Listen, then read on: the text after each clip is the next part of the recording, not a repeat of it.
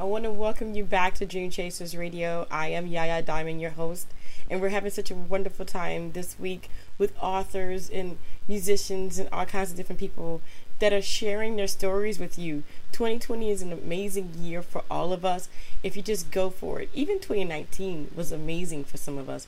I want this year to be just as good, and that's why we're bringing on people to inspire you, to give you their stories, and to show you that it can be done.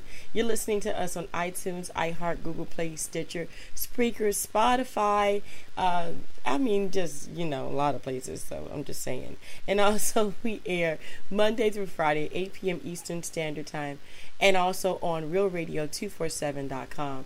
I want to thank everyone for tuning in.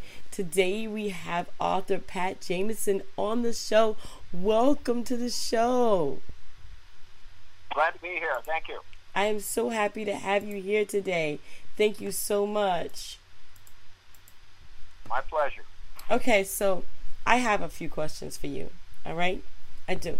Because, Juniper Country, okay, was that your first effort in writing? Because I know, and what's the book about? Well, actually, Juniper Country was the second book I've written. I've got four books published right now, and Juniper Country was my second effort. Okay. And so I would say it's a little better than my first book, because once you write a book, you learn things about what you did right and what you did wrong. So yeah. I think Juniper Country, as my second book, was a pretty good effort. Okay. And the book, essentially in a nutshell, it's about three families who settle a remote part of the country. It's the high desert country of the northern Great Basin in the western United States. Mm-hmm. And it's about these three families who were quite different and yet settle the area and interact with each other over two generations of their sons and daughters. Okay. Wow. Okay, so what else have you written? Because you said you wrote something, and this is your second? That's correct. I have written, I've had four books that are published, and they all deal with this topic. They're placed in the same part of the country, and they're about life in a remote ranching community and small town in the northern part of the Great Basin in the high desert country of the West, where early settlers migrated to raise cattle in a land that was unsettled, very remote, and unknown to almost everybody in the country except for the native Indian tribes. So I've written, my first book was called Juniper Country, it was called The Juniper Story. Okay. My second book is this one that we're talking about now, Juniper Country. My third book was called Juniper Town, and my fourth book was called Return to Juniper. And they all take place in this part of the country. However, they take place at different times and in the development of this land. Okay. All right. Wow. And so wait. Okay. So you chose a time period then. So okay. Yeah. So 1800s, early 1900s. Right. The reason why Juniper Country deals with this period, 1872 to 1943, is that's when this part of the country was first settled. So it was very remote. There were no railroads there.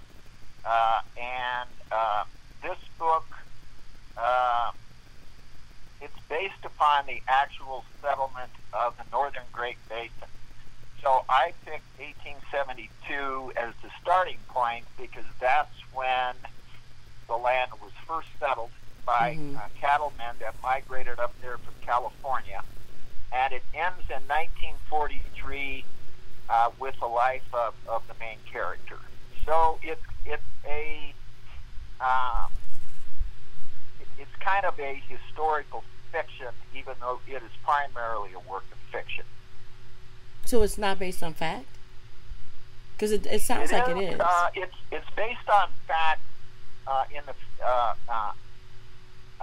the fact that it mirrors the actual settlement of this part of the country. Okay. So it's historically accurate as far as the time frame, how the land was settled, what the geography was like, what the settlers were like. So it's based on facts in that sense. Okay. But it is still a fictional work. Gotcha. Okay. And so where is exactly in the story located? What is the story setting? Okay, it's actually located in what is today southeastern Oregon. And that is in the northern edge of the Great Basin, which runs from, say, northern Arizona up to southeastern Oregon. But in the book, I never mentioned the word Oregon or southeastern Oregon. But anybody who ever lived there would understand and recognize what part of the country it is. And the reason why I never mentioned southeastern Oregon is because I wanted the reader to understand clearly that this is a work of fiction. Right. And even though it is historically accurate in many ways, it is a fictional work, and the characters are fictional. Gotcha. Okay. And so, what is your reason behind choosing this setting in high desert country in the Great Basin? I mean, why up there? Well, I did it for two reasons. One, I was born in that region. Oh, okay. So that's first. And the other reason is I wanted to educate the reader about this part of the country. This is, if you read about adventure stories in the United States, for example, you often read about, Texas and the Great Plains in California. But this part of the country is an area that's very remote, even to this day, had a very interesting history of settlement. Was a very rugged and wide open and large area. And I wanted the reader to get a real picture on what life was like at the time I wrote this book and how it continues to be to this day. Right. Wow. So, okay, wait. I have to ask you. You said you were born there. So what's your family background? Well, my father's parents were pioneers to this part of the country. And so that would be southeastern Oregon. They were pioneers who settled there in the 1880s. They were crossed the plains in wagons, and they were early settlers in this part of the country. My mother's parents were immigrants from Ireland, and they eventually settled in this same part of the country to raise sheep. So my dad's family were cattlemen, and my mother's family were sheepmen, but they both settled in this part of the country. No, okay. I know. I left my hometown when I was very young. But were you raised in the high desert on a ranch? I was born there. Oh, okay. But when I was and we had a ranch there. Okay. And my dad and his dad owned the ranch. But when I was just a boy, we moved across the state to Portland. But I continued to spend a lot of time in eastern Oregon in this juniper country area because I still had a lot of family over there, and I spent summers there up until the time I was 18, and so I did ranch work, buckarooing, working in the hayfields a good part of the time. So I've always had very close connection to it. Right. So did you base your story on your own personal experiences while you were there? Well, I think everybody who writes a book, who writes a novel, they write about what they know and what they've been through to a degree. And so, this book does contain incidents which I personally experienced, but they are used primarily, just as influencers to the story. So I wouldn't say that any of the plot or the story ideas in these books necessarily follow things that I went through or experienced, but they're based to an extent certainly on what I have done and lived in that part of the country. Okay, all right. And so now you live where? You live in I think you said you live in Boise, or That's correct. Okay. Yeah, I live in Boise now, which is not far from Eastern Oregon. It's only it's a little over 100 miles to get there, so it's close. So I still keep in close touch with the Juniper Country area because I still have two cousins in the ranching business there, and so sometimes I still go over and give them a hand. But yeah, I maintain close ties with that part of the country living in Boise. Wow. Now, okay, so you said that sometimes when people write, they base it on their own experiences. So are any of the characters in your book your family members or people you know? Well, there was a writer, Thomas Wolfe, who wrote fiction. It was his theory that everybody who writes fiction is writing biography or autobiography. Now, I wouldn't go that far. No. But certainly much of what I've written is based on things that I've done and things that I know. Mm-hmm. But when it comes to the characters, I haven't based any of my characters on family members or any individual per se. I would say that my characters are, I think, with a lot of writers, they're a conglomeration of different people I've known to form new fictional characters. So my stories aren't based on anybody in my family, although if a reader were to comment to me and say, I know who that person's supposed to be, I can tell it's written all over them. If they want to think that, that's fine. That's their privilege as the reader. And if they enjoy it that way, more power to them. I hear you. So, okay, so Everett Kane wasn't, based on anybody? No, he wasn't. Everett Kane is the main character in Juniper Country. But he is a fictional character. He is the kind of individual that could have been real. Okay. Because he possessed a lot of the characteristics and traits that it took to settle that part of the country. But he's not based on anyone either. He is a totally fictional character, and actually, when I conjured up the image of Everett Kane in my mind, Spencer Tracy always came to my mind as the way I pictured him. But he's not based on anyone either. He's strictly fictional. Okay. Now, you have a certain type of people that are very unique in this story, and I'm very bad with names, so I'm going to try. Is Amran? Yes, Amaranth. Amaranth. Are they human? Where did they come from?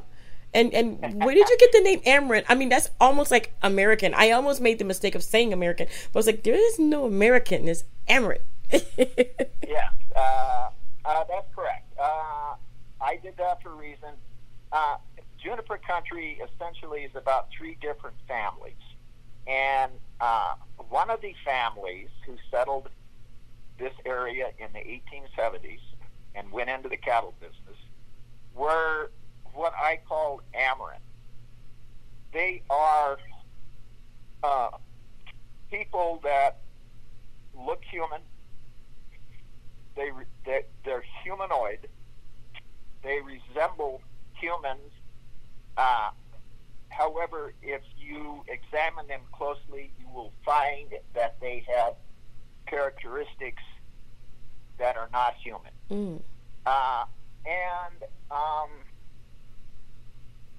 The reason why I introduced these kinds of characters in this one particular family was I wanted to add kind of a little science fiction twist to the stories. Okay. So see, I wouldn't label Juniper Country as science fiction. Right. However, I did include the Amaranth people just as a twist that would pique the reader's interest a little more than if I just had, the kind of characters he's used to reading about. So I came up with this group of people called Amarants, and it will hopefully beg the reader to ask himself, who are these people and why are they in this story? Right. Wow. So, did you find that the readers are either they like them, they're interested, or they're confused? I found that most of the readers tell me that they're quite fascinated with them. And see, the Amaran people, like I said earlier, they're humanoid, and in society they can pass for humans. However, when you get next to them, you will observe that for example, they have oversized hands, they have oversized feet. The male Amarans have it's a kind of a raised hump on their upper back. Both the men and the women they're very strong.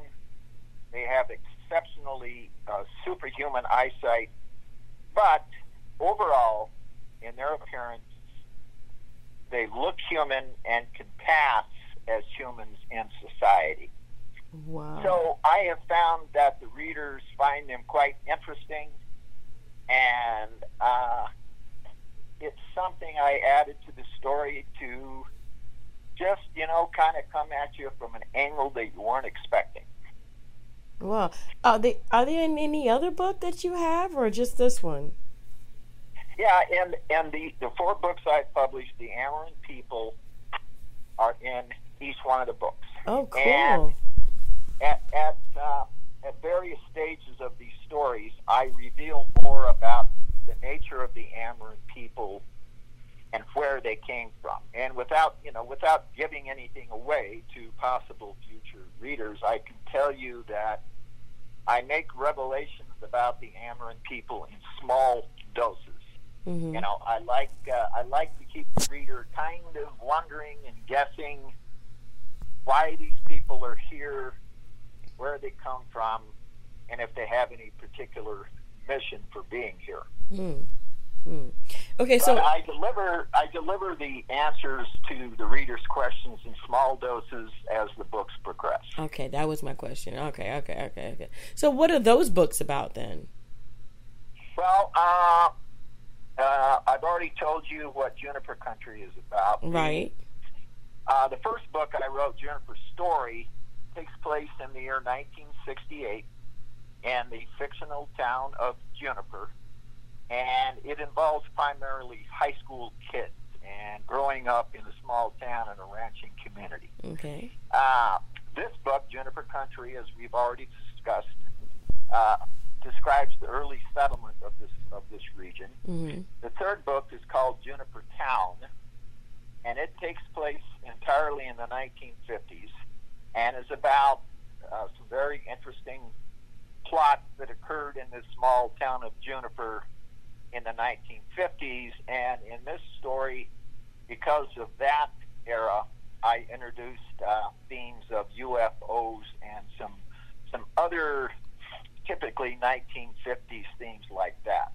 And then the final book, Return to Juniper, takes place in modern times, and it involves one of the characters from a previous book returning to Juniper after many years to find out the answer to some old issues regarding his upbringing that have caused him to want to try to find the answers to them.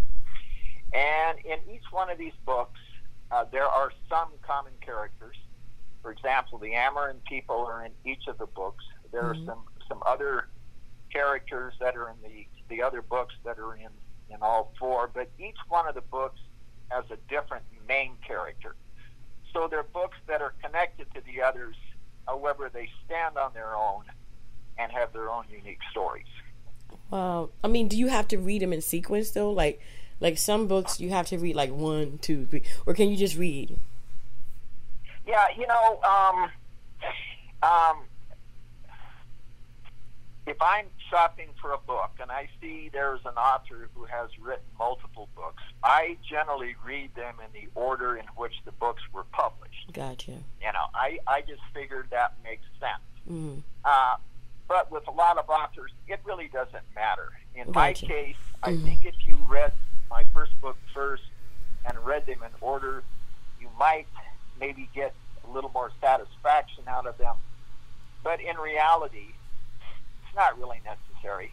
You can read the books in any order, and the stories stand on their own. So either way, I think would be fine. Okay. All right. Cool. This sounds like really, really cool. I mean, if you had to describe your writing to someone, how would you do that? How would you describe your writing? Because you got kind of like these, these period writings, but then you have sci-fi, but then you have this. I mean, so how would you describe your writing style? Well, that's a good question. Because, and that's observant, because see, my writing is a little unusual. I believe in short sentences. I believe in using the active voice, and I believe in using small words. Mm-hmm. I think it's important that the writer describes the scene in which the episode is occurring. I think it's very important, and I make an extra effort to do that, to provide a full description of, say, a room or a street or a countryside. I think that's very important. But I believe in using small words that are the right words. Gotcha.